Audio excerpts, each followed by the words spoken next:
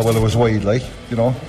I don't know how many thousand people were here. I'd say every one of them thought it was wide except the umpire. But anyway, sure, look, that's what happens when when you weigh grounds, you don't tend to get breaks. Subscribe to the OTBGAA podcast feed wherever you get your podcasts. OTB AM. With Gillette. Get into your flow with the new Gillette Labs Razor with exfoliating bar. Hi, Roy, it's Matty Taylor. I can see him getting his car. I've decided to go to Bolton. I'm waving him going out the car park. Just love moving teams, and then you have to do an initiation. They just don't seem to be able to get deals over the line. It was one of the weirdest transfer windows of all time. An absolute record amount spent by Chelsea. I think, would Chelsea have broken all the previous records on their own? Chelsea spent $323 million in the January transfer window. Phil is with us. We're going to start though with Matt Doherty. A good deal for Matt Doherty, a good moment in Matt Doherty's career. Yeah, well, if he's going to get into the team, he's going to have to get in ahead of a World Cup winner, Molina, who's the current right back, and at the moment Simeone seems to be playing a 4 at the back, which obviously we kind of associate Matt Doherty with being a wing back. But yeah, we were talking here yesterday about what kind of transfer deadline day could we expect, and then the Matt Doherty news broke, and that definitely just after we were off air. Yeah, no, but it definitely got everyone's interest, because Atletico is a huge club. Yeah. I mean, they're one of the big three in Spain. Diego Simeone, getting to play for Diego Simeone, what will he pick up playing for him? We all know the dark arts. Yeah. Show the rest of the Irish Hogwarts. team. Yeah, exactly. If we were to become one of the most annoying pains in the hole to play against in world football, I would be delighted. Absolutely. Yeah. You were talking about it there. You got to do whatever it takes to win. You'd want Matt Doherty just running one of the Irish training sessions before the French game and just doing a whole lesson on Simeone tactics and shithousery. Well, just like basically Matt Doherty up at a chalkboard or a whiteboard. This is what I've learned in 3 weeks, lads. Yeah, I've learned in a lifetime.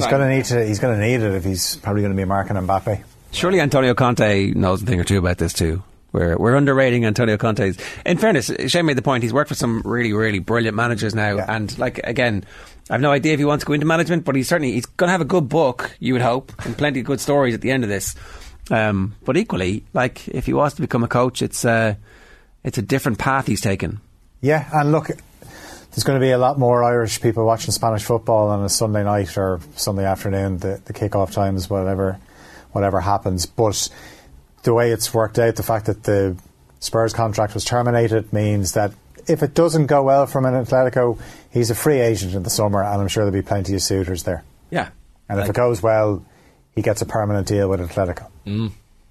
Win, win, win, win, win. That's it. Spanish weather. He's got quality of life over there. Good time of year to be heading over to Spain. Yeah, perfect. What a move! It's sprung. Well, I mean, London's pretty good weather-wise. Not bad, yeah. Further south, yeah. Better than Wolverhampton. Shane Duffy's move to Fulham was made permanent. He's been on loan here. This is an accounting procedure, surely. Yeah, absolutely. And he's not getting a kick of the ball at Fulham. So going back to what we were talking about, the international game in March, that would suggest that he's not going to play against France. And I think the general feeling, even when Stephen Kenny took over, that players like Shane Duffy would be phased out. But in fairness, when Shane Duffy came back into the team, because he wasn't playing well at the time when he was with Celtic, he was having a tough time off the pitch as well, and he kind of came back in, and he still poses that goal threat that we find ourselves 1-0 down, and the panic at the end, just start lumping the ball in, and Shane Duffy's always good for a goal or setting up a goal, but yeah, you'd be surprised if he gets much game time between now and then with Fulham. Manchester United ended up having to sign somebody because Christian Eriksen's injury proved to be much worse than was feared. They're talking about late April, early May, for him to return from the ankle injury caused by Andy Carroll in the FA Cup match. Erik ten Hag is out saying these types of challenges are absolutely ridiculous. We've seen it now, two big games in a row in the Cup where players have had significant injuries because of these types of tackles, and maybe we need to have a conversation around that. But they've gone and they've signed, I don't know, is it Sabitzer? Sabitzer. It's in the middle. Yeah. Sabitzer.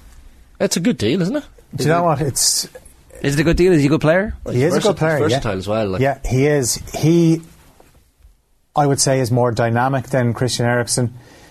I would say Eriksen's a bit of a cooler customer when under pressure, but like Eriksen, Sabitzer has a decent shot in him. If he's got a sight on goal 30 yards out, he's going to have a shot, and he can play in a few different positions. And it just actually shows that the difference a few months makes for Manchester United, where the news breaks that Eriksen's out until late April, and then an hour later they've been linked to Sabitzer.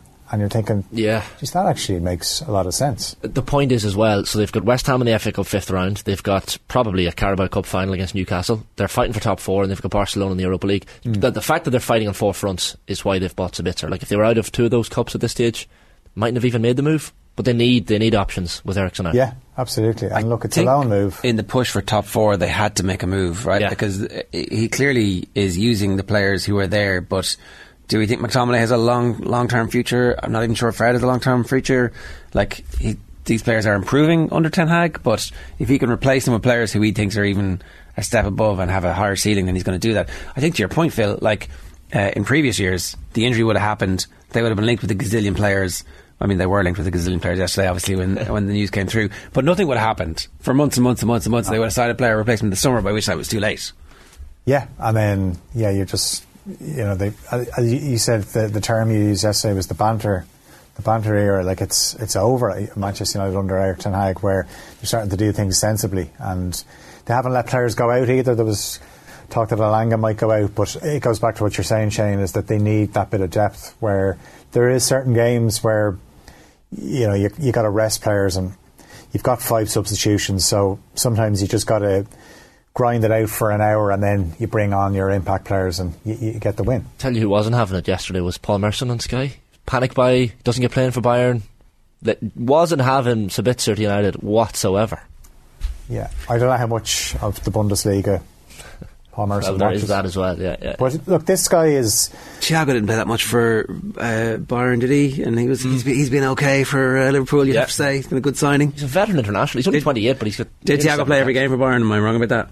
Well, Thiago was brilliant in the Champions League final when they won it. No, like, Thiago's problem has always been injuries. Yeah. So that's why when I saw Liverpool linked with N'Golo Kante, I was like, Liverpool don't need another injury-prone midfielder. The last thing they need, in fact. No, definitely not. But they decided just to sit out the January transfer window after Cody Gakpo. They just moved away from the window, went back to the corner of the room, and that was that. And Everton the same. Everton were clawing at the window, though. Everton is just... You kind of... We talked, obviously, about whether they could get Bielsa interested in coming on board. If they had managed to get him in, which obviously they didn't, and then done nothing in the transfer window, we'd be reading a statement out now. Bielsa's resigning. Is it true that Bielsa wanted the under-21s job, not the senior job? He obviously wanted the senior job, but he didn't want it. No.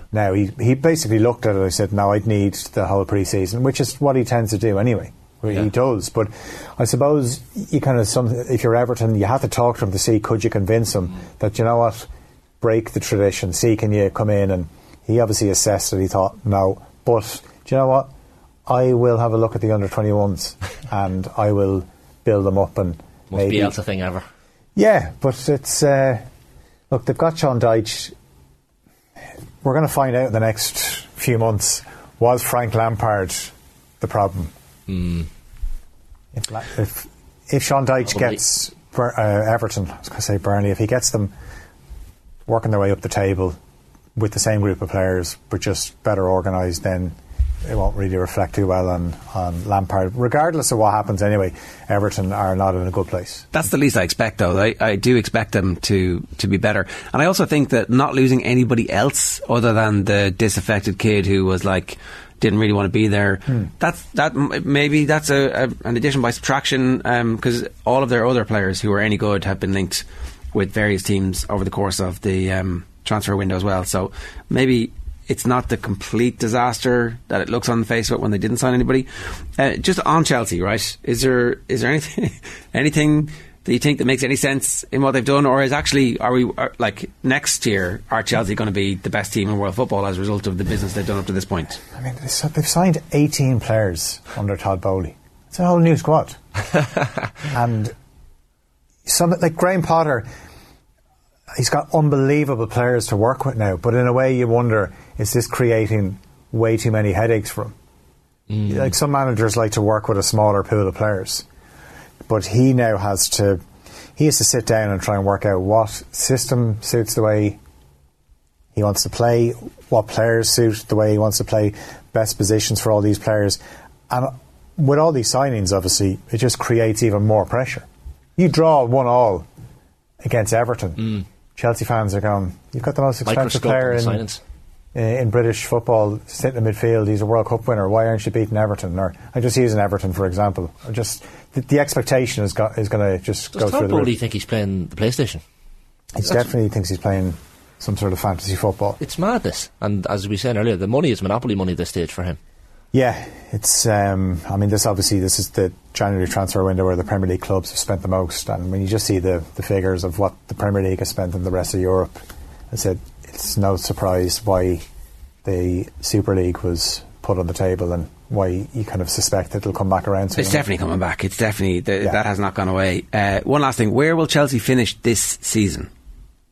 I don't think they're going to finish top 4. I think. Like, you're obviously looking, I have the top 2 are locked in. Can't finish top 4 at this stage. No, I have the top 2 locked in, whether it's Arsenal or City. Yeah. Then I watched Newcastle last night. Now I know, look, the tie was done and dusted, but they were atrocious in the second half. You just wonder, as the season goes on, will they start dropping points? They're very hard to beat, but will they start drawing too many games? But then again, if they were to go and win a League Cup, that could give them the ultimate high, and then they finish the season out strongly. United, again, look like they're going to do it as bad as Spurs have been. And they're still there. I came into the apartment yesterday evening to my Arsenal supporting housemate, my Arsenal obsessed housemate, and I was like, oh geez, 12 million for Jorginho, you must be delighted. And he says, yeah, but Arsenal fans are fairly split. He says, we're so used to buying Chelsea deadwood, whether it's Petr Cech or Willian or David Luiz, players who were good, and then they picked him up at a tail end. Like, is Jorginho heading that direction, or is Jorginho actually like, if he scores 10 goals, 10 assists, whatever it might be between now and the end of the season, helps them win the league, it'll have been a good signing, but could go the other way. But he's also coming into a much better Arsenal team. Yeah, fair. That's the difference. He suits the way Arsenal play. He's going to come in, and he's not going to be a starter every week, but if Thomas Partey's not available, Jorginho sits there and just gets the ball rolling, conducts everything, and he's not going to score goals, he's not going to set up too many goals, but that's not what his role will be, and Arteta obviously is a big fan of him. And take the penalties off Saka? No, you can't. You gotta. Why can't you? Because he's really excited and he's a burgeoning, blossoming talent, and you back him and you tell him you're my number one guy. The thing about Jorginho, and I saw this only in one place, so I'm not sure if it's true, but there's only an 18-month contract, so they're not marrying him. This is like a short-term affair to get them over the hump, and they can cash in on him in the summer, get the money back if they win the league and sign Declan Rice, or if Moses Caicedo or whoever it was that they actually really wanted. Jude Bellingham. So it's just it's in that instance it's good business as opposed to panic buying, which we would have. It's been a good window for Arsenal. If you think that they're obviously top of the league, they've brought in a new centre half, they brought in a new midfielder, and they brought in a new attacker. I think they're the winners of the transfer window in terms of we've strengthened our team from a position of strength. We're not the chaos and the financial fair play disaster ticking time bomb that I suspect Chelsea will end up being. And you haven't offloaded one of your best fullbacks like Man City because you had a fit of peak. We'll come back to the Cancelo thing in the months to come, as if they got one injury in that, all of a sudden, well, if only we had the guy who was like brilliant last season, absolutely brilliant. Yeah. Right, we got to go. That is this week's today's Deal or No Deal. Hi Royce, Matty Taylor. I can see him getting his car. I've decided to go to Bolton. I'm waving him going out the car. Just love moving teams, and then you have to do an initiation. They just don't seem to be able to get deals over the line.